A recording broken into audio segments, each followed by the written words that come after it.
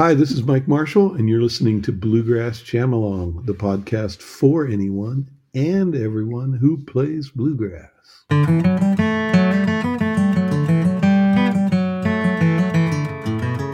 everybody, welcome back to Bluegrass Jam Along. First thing is apologies for there being no backing tracks this week. I've had COVID for the last 2 weeks and just haven't really managed to get around to it. But that's all behind me now, and we'll crack on with some more tunes next week. But what I have had time to do was catch up with Mike Marshall, and that's the interview you're about to hear. And it was an absolute treat chatting to Mike. If you don't know who Mike Marshall is, where have you been? Mike is just one of the most incredible mandolin players and just such a prominent figure over the kind of acoustic scene in the US over the past sort of several decades, really. I mean, just, the list of people he's played with. Jerry Douglas, Bela Fleck, Tony Rice, Mark O'Connor, Stefan Grappelli, Darrell Anger. He's duetted with Chris Thile. He's recorded Bach. He's, immersed himself in Brazilian choro music. He's a traditionalist and a progressive, and you'll hear a bit about that in the interview.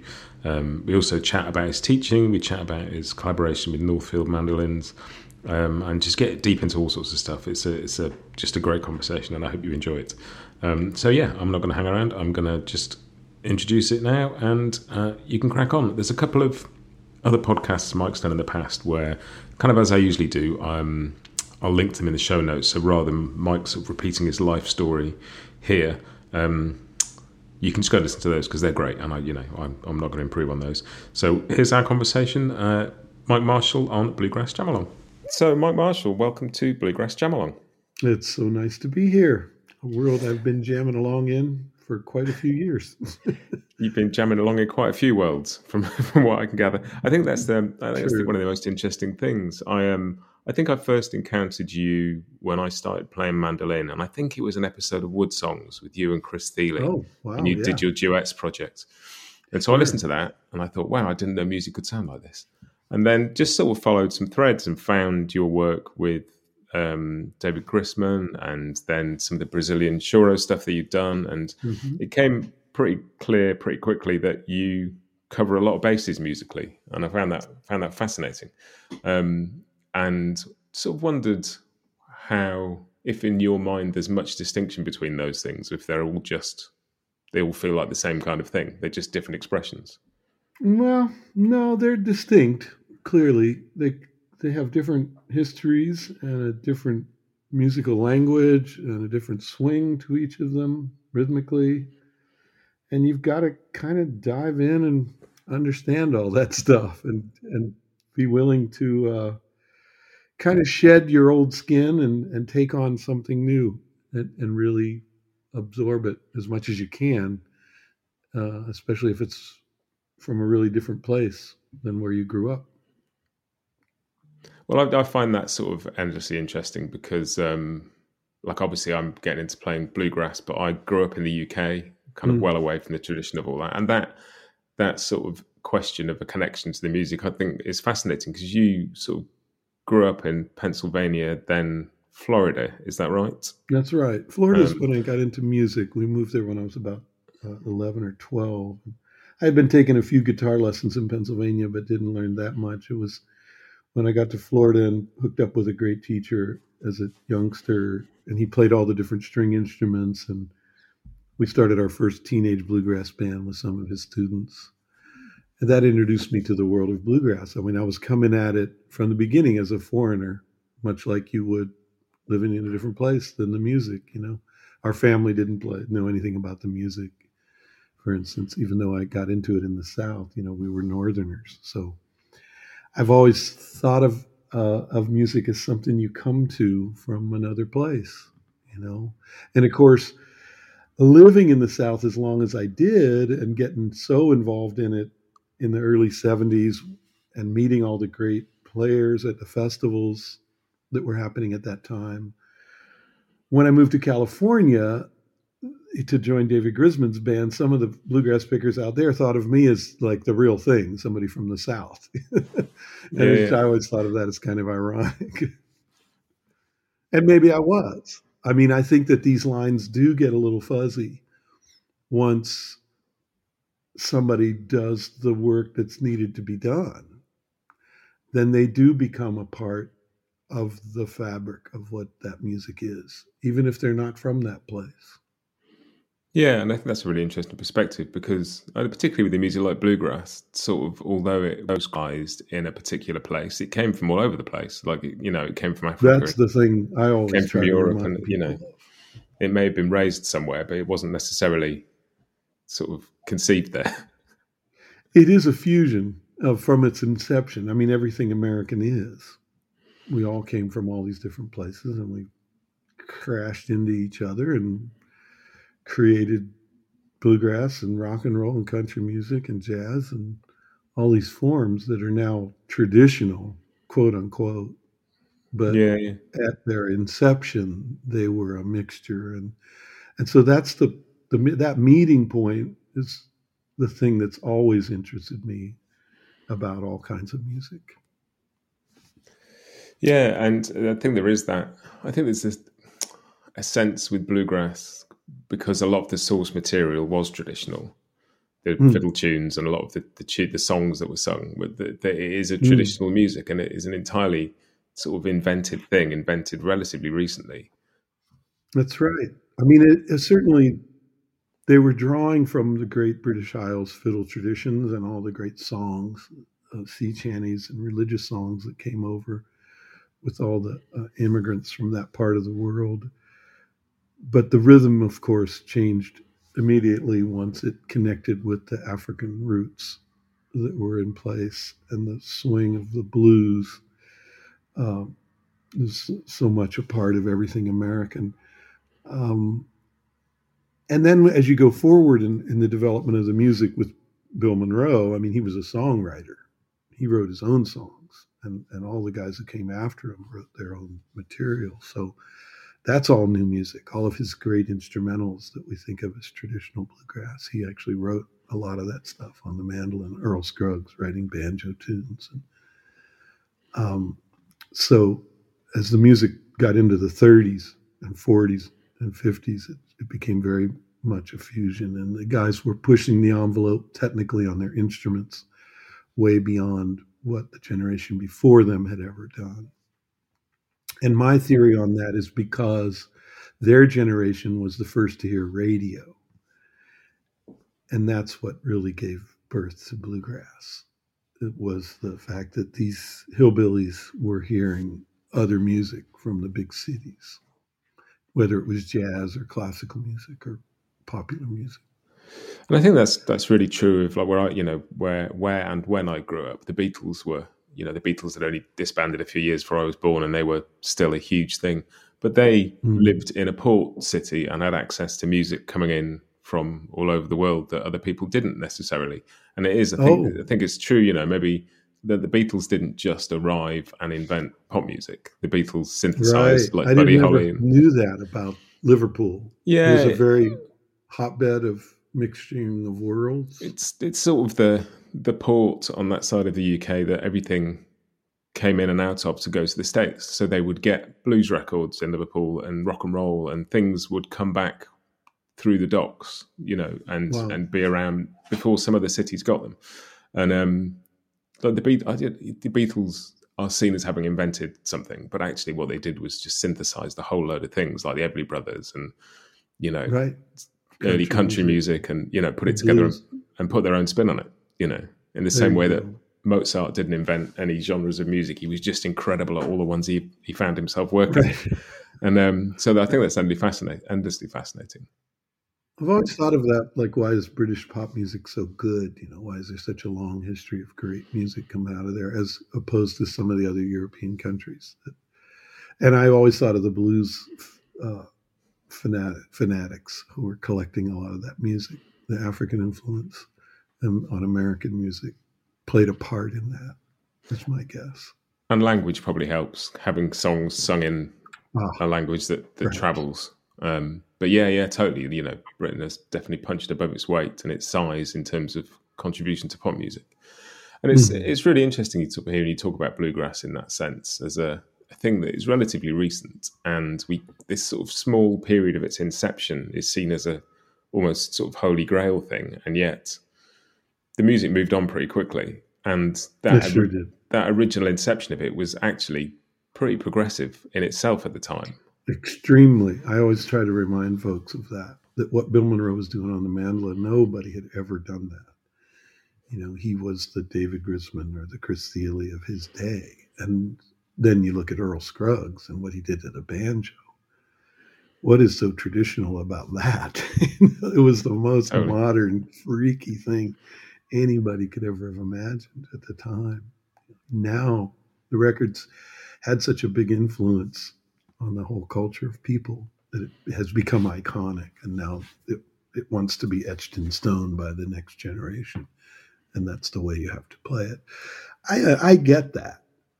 It's understandable how it could have that kind of influence and that kind of magnitude to where you would want to just hold it in time and not let it change.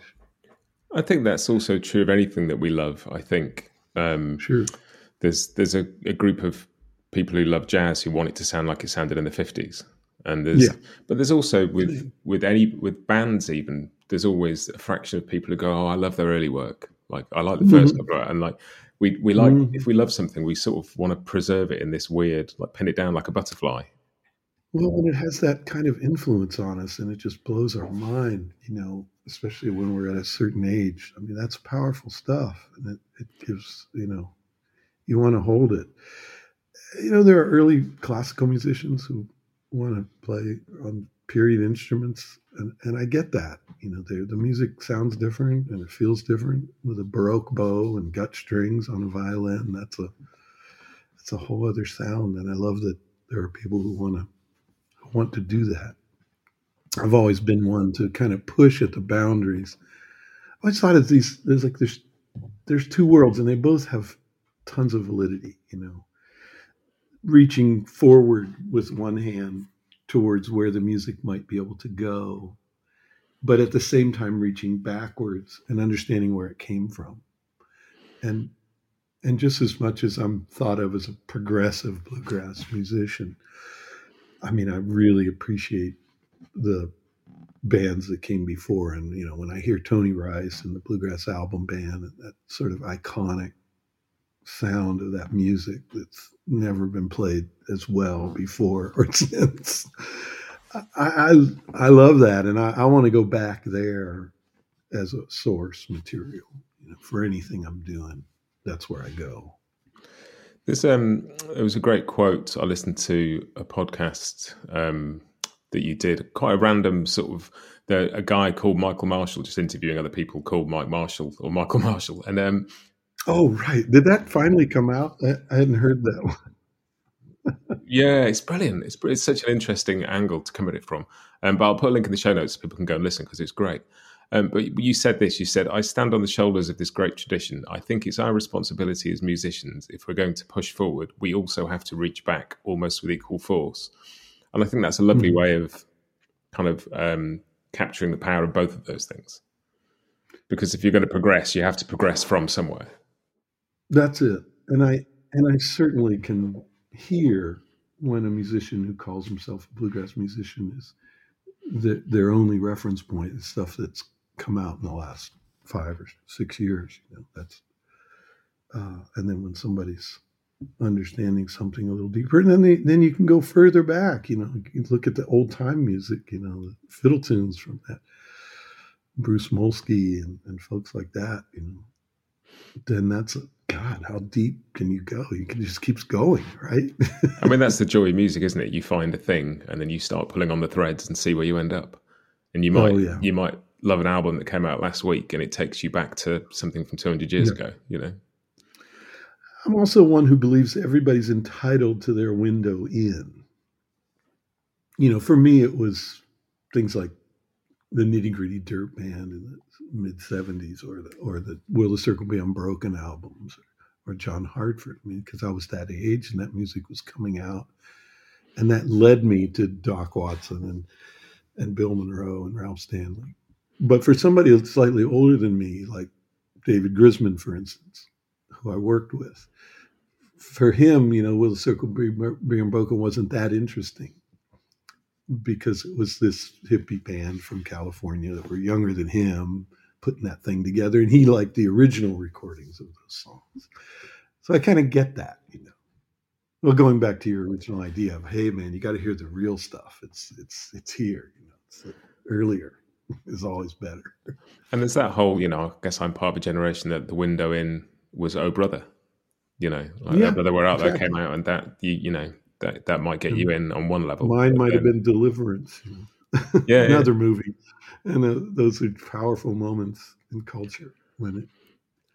Carol Anger has a theory that it's like the cicadas; they come back every 7 years. You need a movie to remind Americans what their traditional music sounds like. yeah. I love that idea. I love that, and that's Deliverance is a really interesting example of that, because not only did it introduce the music, it also maybe added some weight to an unhelpful stereotype around the music. And I was listening to something Bela Flack was chatting about the other day around about his new album, and he's just saying he always felt a drive to, in some way, reclaim the banjo and have it Yeah, associated with stuff that wasn't just that. Much as he loves yeah, bluegrass and fiddle tunes, and he sort of felt. right. And I wondered what your experience was with the mandolin, because the mandolin is culturally, there's less weight of expectation on it because it has more connotations.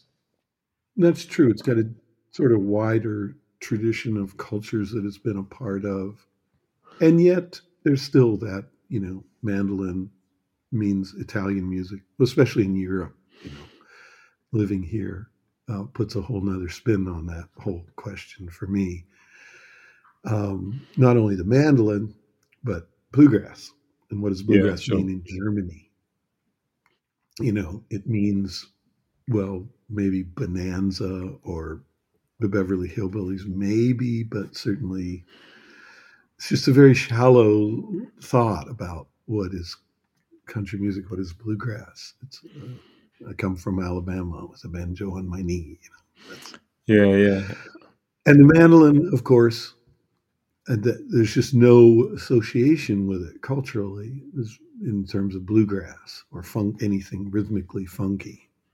And, except, of course, there are circles of folks here who understand much deeper than that, but I'm just speaking in a general sense.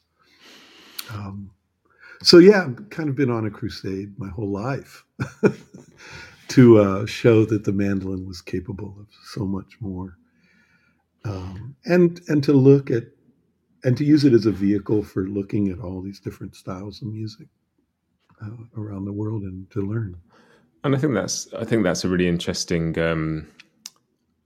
facet of the music over the past sort of few decades, because it certainly feels like with you on mandolin, with Bela on banjo, and with Jerry Douglas on dobro, this sort of sense Mm. of a bunch of players taking an instrument that might be seen as quite confined to one thing and going, you can do anything on this. Watch, I'll show Mm-hmm. you. And the places Mm. that's gone, you know, while at the same time remaining really sort of grounded and rooted in the American acoustic tradition as well. Probably what drew me to the instrument in the first place was the fact that it hadn't been explored as much as, say, the guitar. You know, if you look at the guitar in the 20th century, it's just like, whoa. And so I love this idea that this little instrument could be taken to so many other places. It just seemed like wide open possibilities, terrain to look at.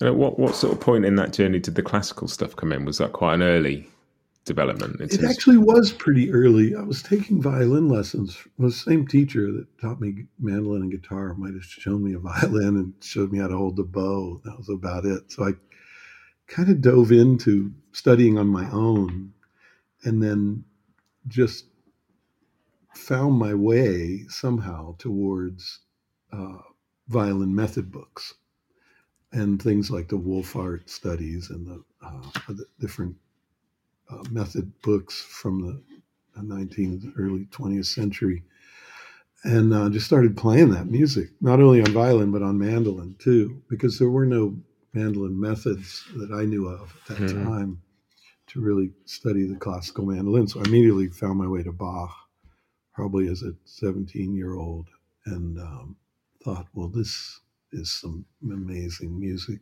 that seems impossible to play on the mandolin, and yet maybe it's not. And so spent many years diving into it. Might have recorded the first. I recorded the E major prelude to the third partita of the solo violin repertoire on my first record on Rounder. When was that? 1982 or something. So I always felt like, gosh, somebody should record all of this stuff. Maybe I can. And it would be, 30 years later before Chris Thile would record half of it. And we're still waiting for that second half. It's just really deep music, and it can be played on the mandolin. I think we know that now. Technique had to get a little bit better, at least from the bluegrass and folk mandolin. Mandolin has always gone up and down in terms of its involvement as a serious classical instrument within classical music. And, you could say that the period after the great mandolin orchestra period of the teens and the 20s, that the mandolin kind of went into a sleepy period and became like a folk instrument in America, and is now finding its way out of that period into a more serious instrument that's capable of a lot more. I like to think I'm part of that move. Yeah, absolutely. That's happened. And it is interesting, isn't it? It's that idea of windows in. Like, for a generation, mandolin probably means losing my religion. And some people have gone, what's that? What's that? Maggie May. Copperhead Road or whatever. And right, you could add a little tinkly on top of a pop song. Yeah. Right. Boy, we've come a long way, haven't we? Totally. And I think this is a great point about the mandolin sort of being ripe for exploration still, because it's got that thing of it's got that thing of being the same tuning as a violin. So there's centuries worth of applicable repertoire if it's adapted, as you say. But at the same time, it's a very different method of tone production, so it requires a totally different approach at the same time as that. Yeah. I mean, I started in my modern mandolin quartet for that reason. First time I played a mando cello was probably at David Grisman's house when I joined his group, and I immediately thought, well, wait, you've got mando, cello, mandola, it seemed like a viola, and two mandolins. Why not do a string quartet with these instruments? So we did that for about 10 years and recorded like 3 or 4 records for Windham Hill, and it was a great experience. That was a way for me to study classical music as much as anything, because as a mandolin player, you weren't going to get hired in a symphony, or, there wasn't enough repertoire around to justify it being a member of a chamber ensemble. So I thought, well, we're going to have to just do this ourselves. If I want to learn how to play Debussy or Mendelssohn or Bach in an ensemble, we're going to have to just do it with a mandolin group. And it was a great experience, great way for me to study that music and get to learn and play that music. I guess if you're a professional classical mandolin player, you might occasionally get a call if they're doing Don Giovanni at the Opera House, but that's probably it.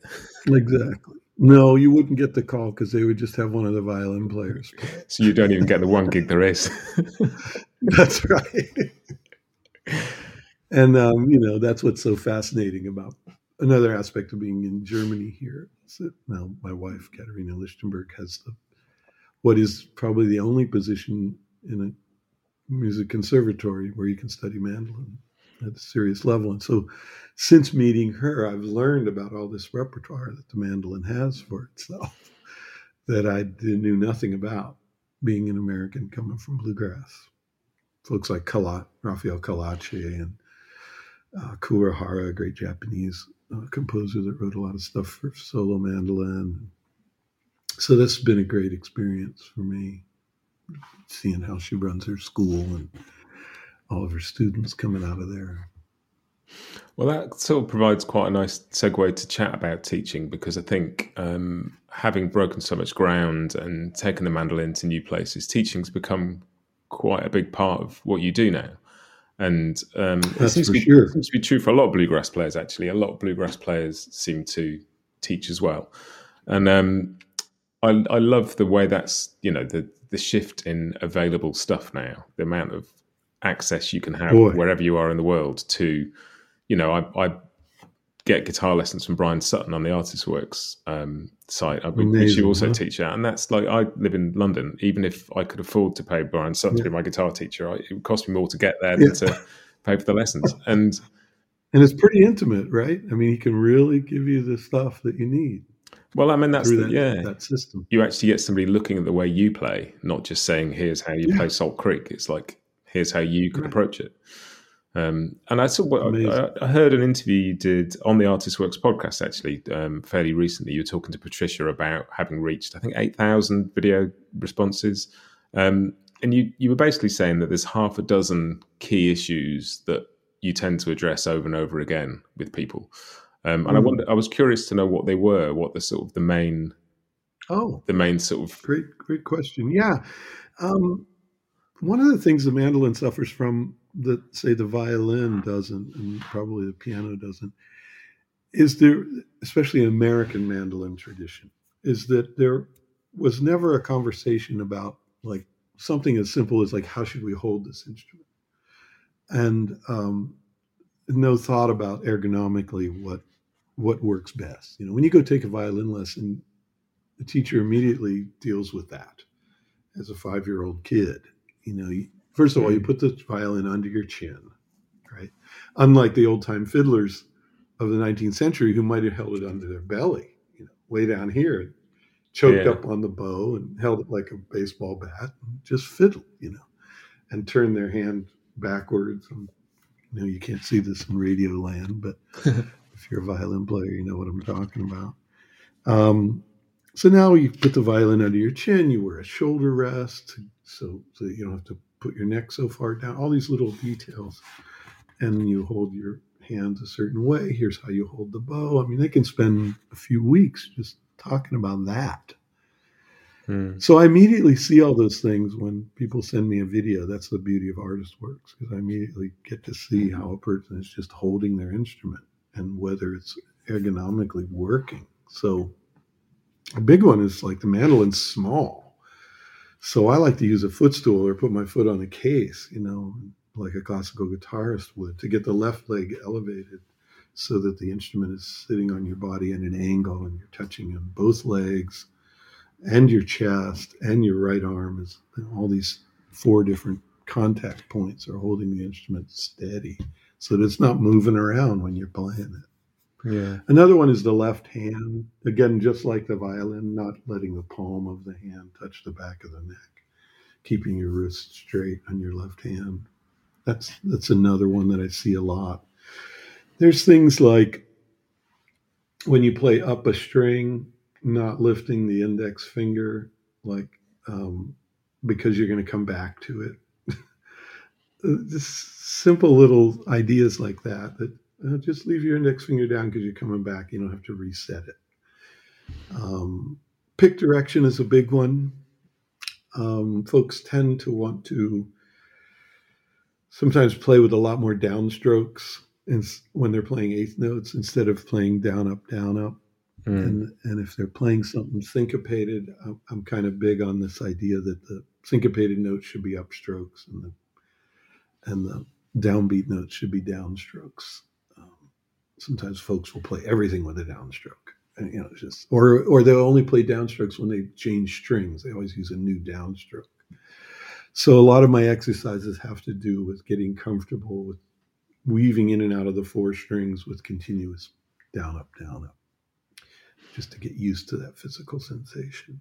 Yeah, I remember that from buying one of your Fingerbusters books when I started playing mandolin and just getting my head around that. Okay, you know about that. Yeah, like a workout for the hands. 10 pages of open strings. But it's true, getting that stuff right makes such a difference. I got obsessive, I love getting obsessive about these things. But I think once stuff like that is internalized and you're not thinking about it, it just frees you up to think about something at a slightly higher level or a different facet or the tone you're producing or musicality or, it's just one less thing to be at the front of your mind, isn't I it? think that it's a simple thing that can become just muscle memory, and you just do it then at a certain point. You're right. And then you're off to the races. There's another thing about playing rhythm, chop chords, that just to not let it sustain very much. It's really supposed to be a snare drum pop, pop, pop, pop. And so you get this nice tight thing as opposed to letting it ring.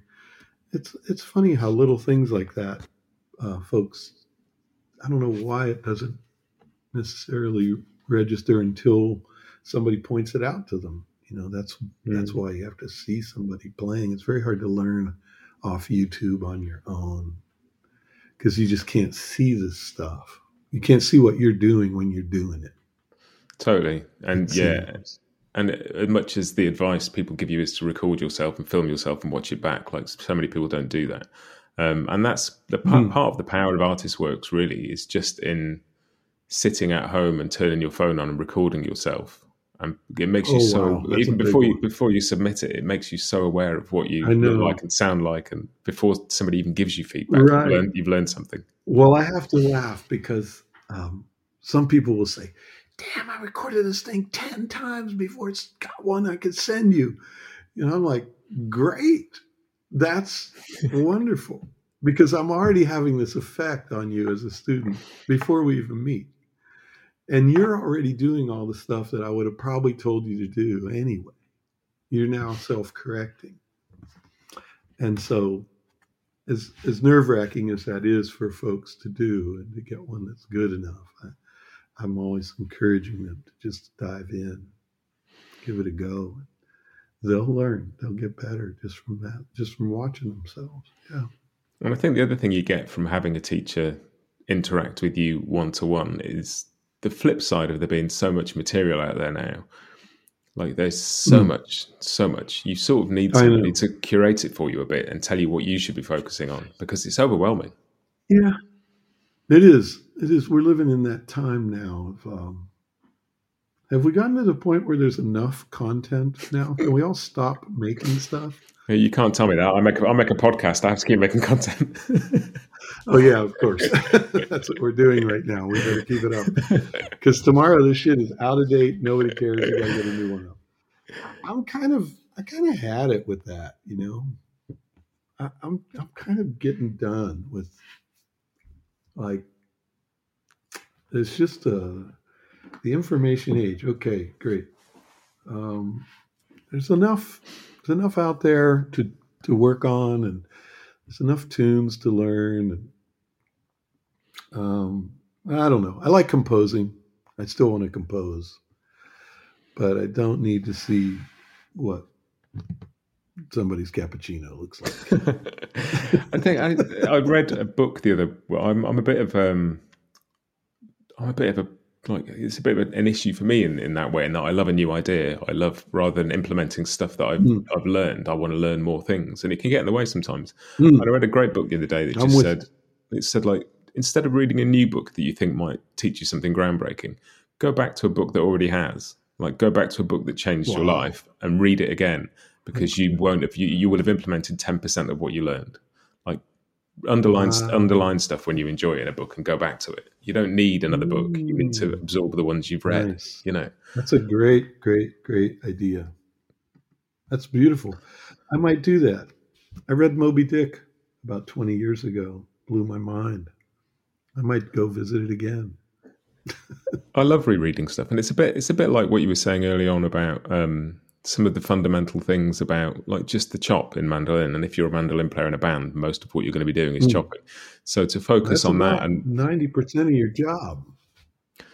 But we don't spend 90% of our time practicing. Don't do too many wiki wackies. Just the backbeat is fine. Just to think of the bluegrass band as these interlocking wheels or gears that all have a different function. The bass goes boom, the mandolin goes chuck, the guitar sustains. You don't have to sustain. The banjo's rolling 16th notes, so you don't want to do too much chicka chicka chicka chicka chicka, because it's going to get in the way of his dingy dingy dingy dingy. Yeah. That's a beautiful, perfect chamber ensemble, or it's a drum set. Each guy's a limb. I mean, I started out as a drummer, and the point that I realised that a bluegrass band is basically a 5-person drum kit sort of blew my mind slightly. And it's such a, when you hear that rhythm just ticking over, it sounds incredible. It's a There joy. you go. Those things lock into each other like it should sound like one person. Who's your favorite bluegrass band? When you think of that, I mean, part of it, I'm totally with you on the sort of bluegrass album band sort of stuff. But I love hearing how Punch Brothers can take that somewhere entirely different, but it's like a track like Movement and Location that is so almost it's almost computer generated, and it's these little patterns that just roll over each other. But it's also got such a groove. That's brilliant, and it's really cool. To be able to take that living, breathing heart. This is why I love acoustic music, is that every dynamic you want to create, you've got to create it. You can't just turn stuff up and equalize it and whack on your distortion pedal and you wah-wah. You've got to physically create and just hit. So all kinds of acoustic music, whether it's, going to see an opera in person or hear a string quartet pass a melody around between them. That's certainly what attracted me to acoustic music, and why I always came back to it, even though I touched on electric instruments here and there. It's just that there's always felt like a little bit of a disconnect between me and the sound I was making. It was more important the pedal and the amp than it was in the hands. Of course, that's not true when you listen to Jimi Hendrix or some of the greats. You can tell that it is in the hands, but the acoustic thing is just so immediate. It's just right there. Yeah. It's like hearing instruments sort of breathe, and just that dynamic range that is possible but requires work is just, it never ceases to fascinate me. Great. Now it'd be really, really cool to talk around a few of the other bits you've got going on, and we talked back earlier about you were talking about period instruments and playing things on original instruments. And one thing that I think is sort of really cool is that in the last 10 or 20 years, obviously there's this golden age of, pre-war instrument building in America, sort of Law mandolins and some of the old Martins. But the quality of instruments available to the general public now has got so much better. And one of the things you've been doing is working with Northfield mandolins on there to bring, I've played a few, and they're incredible mandolins that hold their own against some much more expensive ones. And I'm just curious how you got into that, where that started really. Well, it started with this relationship with the man who runs the company, Adrian Begale. He was at this workshop that we often teach at in North Carolina, Asheville, North Carolina, called the Swannanoa Gathering. And he had a little booth there with some of his instruments. And I had maybe seen one of his instruments. I saw Adam Steffi playing one at our mandolin camp maybe a couple years before that, and thought, ooh, that's pretty damn nice. Of course, in his hands, anything would sound nice. So when I met Adrian, I realized that I had a kindred spirit in that here was somebody I could really talk to about mandolins and share with him. When somebody builds an instrument, especially a Geppetto type builder that's building one at a time, even though you might love his instruments, it's very difficult to be critical and have a real conversation about, like, well, I like your instruments, but what about this? Can we talk about, is it possible to get more of this or more of that? Maybe because it's so personal to them. It's a piece of art, and to criticize somebody's art is rough. Yeah. But with Adrian, it was immediate that, he said, you have one of the greatest mandolins in the world. You're Lloyd Loar. Can we sit down and talk about what we could do with these Northfields to make them come close to the sound that your mandolin has? And also, is it possible to imagine going beyond that? And so I was like, oh boy, let's go, man. Let's have this conversation. It was a lot of hang time, a lot of bottles of wine, a lot of studio time, going in the studio with mandolins, recording the same bit of melodic material or rhythm so that you could switch on a mixing console between instruments and really hear what you're hearing. So we just, he's just somebody that was capable and willing to go all the way down into the rabbit hole and really have an honest conversation about it. Say, well, this is great, but this part here is. So that's really what it's about. It's about the relationship with him and his builders are. It's funny because he's in Marshall, Michigan. Yeah. And now they build the instruments there and in China. And the man who's the head builder is actually Japanese. So he's got these three cultures. And because of that, you have language barriers. Sure. And so to have a conversation about tone and to start talking about, well, this mandolin has a lot of woof or a lot of bark or a lot of choppy, or it's bright or it's dark, or it's, what do those words mean in Japanese, and what do they mean in Chinese? What do they even mean in English? Yeah.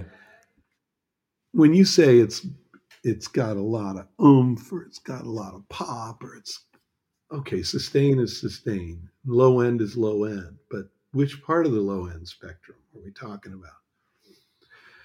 So he and I got into this idea of, like, how wines have a flavor wheel. Have you ever been to a wine tasting where they have all the bright colors of like grassy and flinty, and grapefruit, and these bright fruits. And then as you come around the wheel, you enter things like plum and chocolate, tobacco, and these dark flavors are on the other side of the wheel. But there's like 25 different parts on the clock. So we got into this idea of creating like a tone wheel so that we could have a conversation about tone and make sure that when you say bright, you're talking about the same thing when I say bright. Yeah, sure. Or at least attempt to have that kind of dialogue where we could get in there. And we even talked about frequencies, and we would go in the studio and bring up 2K or 3K or 5K and talk about the differences between those. One is apricot and the other is lemon and the other is pure acid. So this was a great way to just kind of get in there and talk about, wood types and finish types, density of wood, speed of sound on a piece of wood, which I knew nothing about before meeting him. Speed of sound, what is that? Of course, I can imagine it, but here was somebody who could measure it in a chunk of wood that hadn't been shaped yet. So he came over to Europe and went down into the Dolomites and bought a bunch of spruce. He studied with some great builders. Mike Chemnitzer, who builds the Nugget mandolins, he was mentoring with him a bit. And he's also very humble. When we would compare mandolins, and he would, have me and John Reichman's Loors, and then he would have one of his early Northfields. He was the kind of guy that could go like, wow, you guys just kicked my butt, those mandolins are just sick. And I got to go back to the drawing board here and really, school. And he did. And now he's, of course, he's also conscious of, the fact that he's trying to stay within a certain price point on his instruments. And that was part of what we were all about, was to create something that average player could have and afford and still be a fantastic instrument. And so he's been able to do that. For the kind of money you spend on those instruments, that's a lot of mandolin. Yeah. What is it, $7,000 or something? That's like, wow. And I use it. I remember the first time I played one, I'd heard a lot about them, and there's not many of them over in the UK, but there's a great shop in Brighton that stocks some American-made instruments, and they had three in, and I picked them all up, and each one just sounded better than the last. And I'd play on the same day I played an Ellis and some Webers and some Collings, like I was playing them next to nice mandolins. And just Mhm. kept going back to one of the Northfields and picking it up again, and Mm. it just had a sort of resonance to it that felt alive. Yeah. Was it the artist model? Was it the 5 bar, It or was do you the know? Big Mon, the F5 Big Oh Mon, yeah, yeah. that's a kill. Just That's what Adam played. They're doing this thing with um, trying to build an instrument that's super light and resonant, but that also has some power, so that when you lean in on it, it doesn't collapse and distort, which can happen with super responsive instruments that they don't hold up to heavy playing. So he's experimenting with, instead of just having the 2 tone bars, to have 5 little ones kind of placed here and there on the face, so that you still get some support, and yet you've got a very light piece of wood. And there's some other things, as he says, up under the hood that he's not afraid to play around with, tone bar shapes and different graduation points. He did a lot of measuring of old instruments and other builders' instruments to see where they're carving the tops to get certain kinds of sounds, and getting to the point where you can almost dial in certain frequencies by where you graduate. It's very fascinating stuff. I love it. and it's sort of that the point you made about him being humble, and going back to the beginning of this chat about Northfield, and you were sort of saying about being difficult to criticize somebody's art, but you definitely get the sense that Mm. somebody like anybody, I think, like most truly artistic minds, are aware that their art is a journey and an exploration, and is born out of Mm. curiosity as much as anything else. Mm. And most Mm-hmm. truly artistic people, for me, seem the curiosity to keep being curious outweighs the need to show you what they can do. And so if you're dealing with somebody Mm-hmm. who's aware they're constantly on a journey, then I think that's when those conversations Mm-hmm. get so exciting, because the Mm-hmm. curiosity never stops, and that is a Mm-hmm. really compelling and attractive quality in anybody. It's certainly what our job is, as I see it. Yeah, totally. I know. Yeah. It's funny. I had a chat with Tristan Scroggins a few weeks ago, and we were sort of talking about Oh. authenticity in music, but also the idea of being authentic to yourself. And it all kicked off with a Mm. conversation about Punch Brothers covering Church Street Blues. But the idea that as a musician, your job is that there is a unique U-shaped space in the world that nobody else can occupy, and Mm. your job is to occupy that Mm-hmm. space as fully as you can. Mm-hmm. And that's sort of all your job is as an That's it. artist, is to find out who you are and go and be that. That's it. I love what Tony Rice said about that. So many people try and copy him, and then as you start to look at his interviews and things, he was all about somebody being themselves. It was all he wanted. And his favorite musician was Vassar Clements. Mm. This is the most unique violinist of the whole bluegrass world, and I love that. And yet, people want to copy him Yeah, well, and it goes back to this more conversation. than anybody and try and sound exactly like him. It goes back to that idea of trying to keep things pinned in a case like a butterfly. Once something exists, we want it to stay that way. And like those things, Mm-hmm. bluegrass and Vassar Clements and Tony Rice were all born out of a spirit of progression and curiosity and creativity. And I wonder if these things go in wheels. If they're cyclical, in terms of the early Bill Monroe with Spot and Scruggs and Benny Martin was super creative. Mm. Then the period after that was less creative. Everybody was trying to copy them. And then the period in the early 70s with Newgrass Revival and David Grisman and Tony Rice and Tony Trischka was super explosive. And then the period after that, right around the time of Oh Brother, and you could say Alison Krauss, was a more conservative period. Maybe the Punch Brothers are introducing another new creative wing. Yeah. I don't know. And maybe it's human nature to do this, to go through a period of expansion, and then maybe fear strikes in and you want to hold it back because it's going too far. Or maybe it's a product of technology. I was talking about the radio during Monroe's early days affecting how they played music. They thought they were playing jazz, and they were playing some jazz. Limehouse Blues and Farewell Blues, those were swing tunes. And then the period in the early 70s was the period when the people from the big cities, the northern cities, got interested in the music.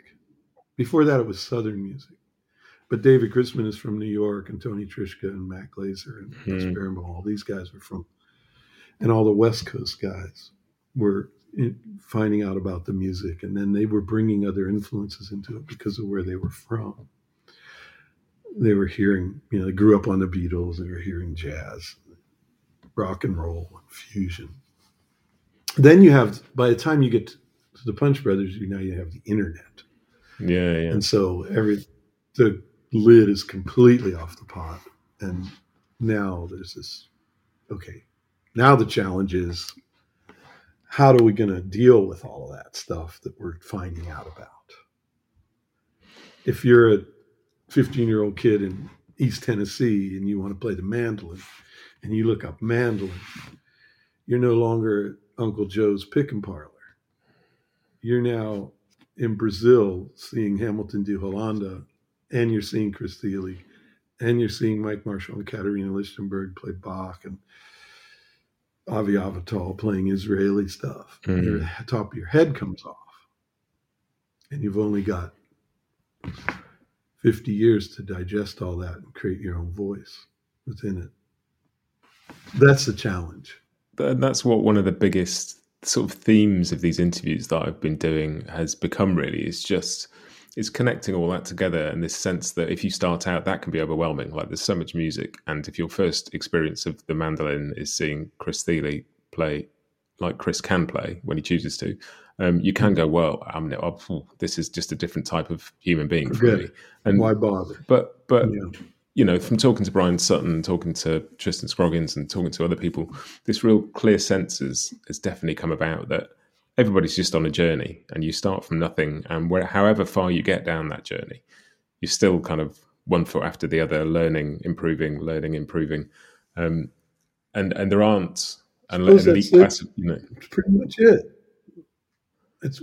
We're blessed to have all this access. I wish I could have had all this access when I was that age. I was hungry for it. And yet I was taking it in as best I could. I suppose that's what every musician has always ever done. I mean, Bach did the same thing. He invited everyone he could to his house when they were passing through town. And he was the one who took the English and the French and the Italian, all these different styles of Baroque music, and synthesized them into one thing. The generation before him, I think, was more regional and focused on their own backlog of stuff they had access to. So here we are. We just have to do the best we can. It's all there. You can get information immediately, find out what it is, and then you decide. Yeah, it probably just comes down to passion. If you're passionate about something and decide to get obsessed about it, it almost doesn't matter what it is. And then those collections of things that you're going to choose to pick are going to be who you are. And it'll be as deep as it is that you go down. Yeah. And if your only way of doing that is to continuously keep dropping a needle on a record to work out how somebody played something because you didn't have the internet to show you, then that's what you do, isn't it? Mm-hmm. That's what I had to do. I had to wait 6 weeks for it to arrive in Lakeland, Florida. So I wore that sucker out, man. I still have some of them. The early Newgrass Revival records. Just learned every Sam Bush solo note for note that I could, when you could turn an LP down to half speed. Yeah. Oh, he slid into that third note just a little bit. Well, let me go back over it. I think that's the really interesting thing, because we were saying before about these sort of half a dozen issues that everybody faces when you're teaching them on artist works, and and all the VEs are out there for everybody to see, and but all of this, like, nothing, you have to learn everything for yourself at some point, don't you? Like, however much information there is and however much somebody can tell you something. And it's not the idea of sort of you can read a book and understand something, but then go and reread it and implement it. And it's that, learning is the thing that you have to come to in your own. A lesson is a lesson when you've learned it, not when somebody's told you it exists. Totally personal. I guess it is. I mean, just when I think about the conversations I've had with Katerina, for instance, how different her world is. And when we played Bach together for the first time, some of the things she might have been yelping about how I was phrasing something. And only now completely understanding what she was talking about. But that's a lot of time. And you just have to, it comes to you, it sort of trickles into you physically over time. It does. Just because somebody says it doesn't necessarily resonate. You're not going to just be able to do it just because I said so. And so I think about that with my students online. Exactly that thing, that it comes, and it also comes from physically being in a room with people playing, and that is the one thing that. I mean, it's a hard time now with the whole pandemic and people not being able to hang. When I think about the 100 people that I studied from them through the practice of playing with them, and they taught me, and you just have to be aware of what's going on around you, and it'll come in. And you can't, I think there's certain parts that you can't get any other way. I was talking to Kat about it because she talks a lot in her lessons to her students. Man, my voice is gone. I've been talking for 8 hours. I'm like, Kat, why do you talk so much? I learned so much from you because we played together. Why don't you just play with these kids? And just yesterday she came back. She said, wow. I was playing with so-and-so student, and she just, in the course of the hour, she just got so much better, and it was so much fun. And these little bits of information, you just can't, you can talk and talk and talk and talk, and the student says, yeah, okay, I'll try it. That don't do it. Yeah. Get out your instruments, play. And, I mean, when I think about playing with Tony Rice, shit, man. It was just like it's like a firestorm, an intimate firestorm washing over you, like a bath, but also burning all your skin off and replanting it with new skin that was much better. Wow. I don't know. You just can't get that. And he got it from JD, who got it from Bill, who got it from Jimmy Martin, who got it from Bill Monroe. And, so that lineage of apprenticeship is, that's just real. That's real stuff. I think that's how classical music was taught. I think that's how jazz is taught. Indian classical music. I'm friends with Zakir Hussain. We're going to play together actually in a couple of weeks. And, his dad was Ala Raka, and has, I think, 3 generations of tabla players. And he played, as a kid, he played for all the singers during their lessons. He was their accompanist. So how many melodies did he hear? Yeah. And it's used to say, you talk about the amount of musicians that came through Bill Monroe's band and went on to be, major figures in their own right. And the same with Miles Davis, the amount of people who started off in Miles Davis's band and went on to, it's all part of the process. Daryl has this theory that each genre of music is actually created by a very small group of people. About 12, he says.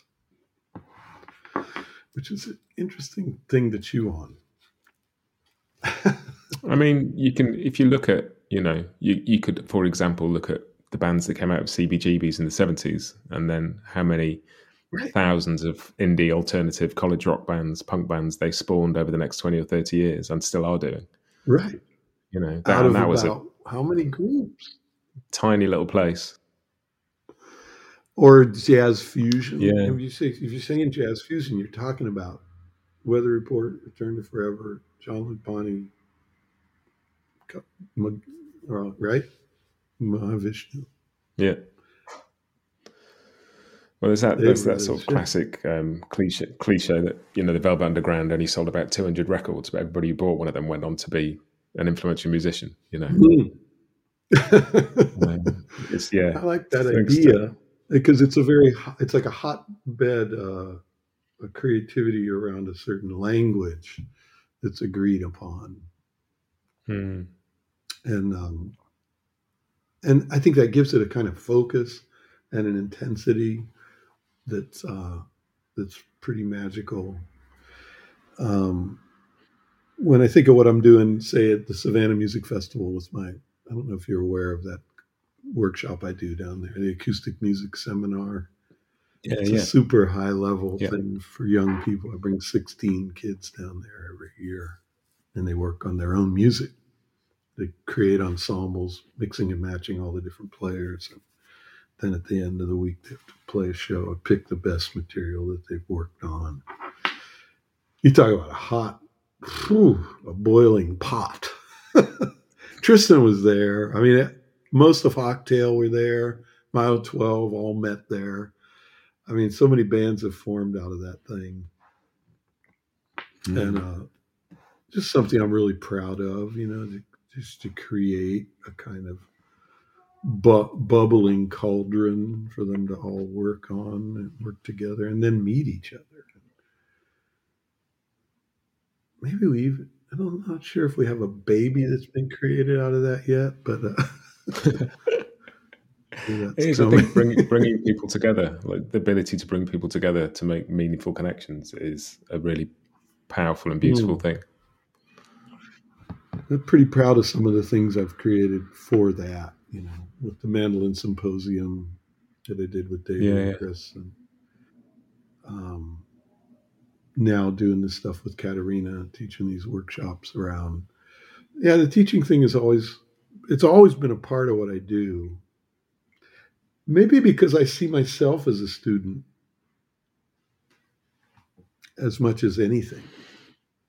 Kind of why I do this was so that I could learn. And not only learn about music, but learn about everything. You know, the music's taken me all over the world and, you know, introduced me to these different cultures and the history of places. And, you know, that's how I learned about so much was through the music. So this little mandolin. Long may that journey continue. I think that sort of takes us back to where we started, really, about everything just being a journey and nothing's fixed in time, and that idea of continuing to be curious and creative and move on, you know. I can't thank you enough for taking the time to do this today, Mike. This has been a real pleasure. Is there anything you've got coming up that you want to share with us? Well, yeah, the show on the 18th of November with Zakir Hussain. I'm going to be a part of that show at the Cologne Philharmonic. I'm very excited about that. He's got he's got a great Indian violinist coming in sarangi player. And a couple other very interesting musicians. It should be a fun show. Then Daryl Enger's coming over here to Germany, and we're going to play with the WDR Big Band. Bob Mintzer from the Yellow Jackets is their arranger, and he arranged a bunch of the tunes from Daryl and my past recordings. And for us with Big Band, I can't imagine what he's come up with. I'm so excited about that. That's the 18th of that'll be fun. December. Yeah. Cool. And then I'm going out on tour with Edgar Meyer, Sam Bush, and Edgar's son, George Meyer, in January for a couple of weeks. Oh, fantastic. All over the East Coast of the U.S. So that'll be fantastic to hang with those boys and play some of that music. I imagine it'll be a mixture of things we've done with maybe some of the music we did with Bela Fleck on the Trio record, and maybe some of those things with Joshua Bell that we recorded for Sony. George is a monster violinist and can hang with all of that stuff. And it's always a treat to be in the presence of Sam Bush's backbeat, let me tell you. Yeah, when you talk about chop, there's a mighty chop there. That is it. That's the beginning and the end of it, as far as I'm concerned. Which is unfair, because it's not the beginning. That's brilliant. Thanks so much for doing this, Mike. I've really enjoyed this. It's been an absolute treat. It was a pleasure, Matt. Thank you for taking the time too, and I'll do it again anytime you wish.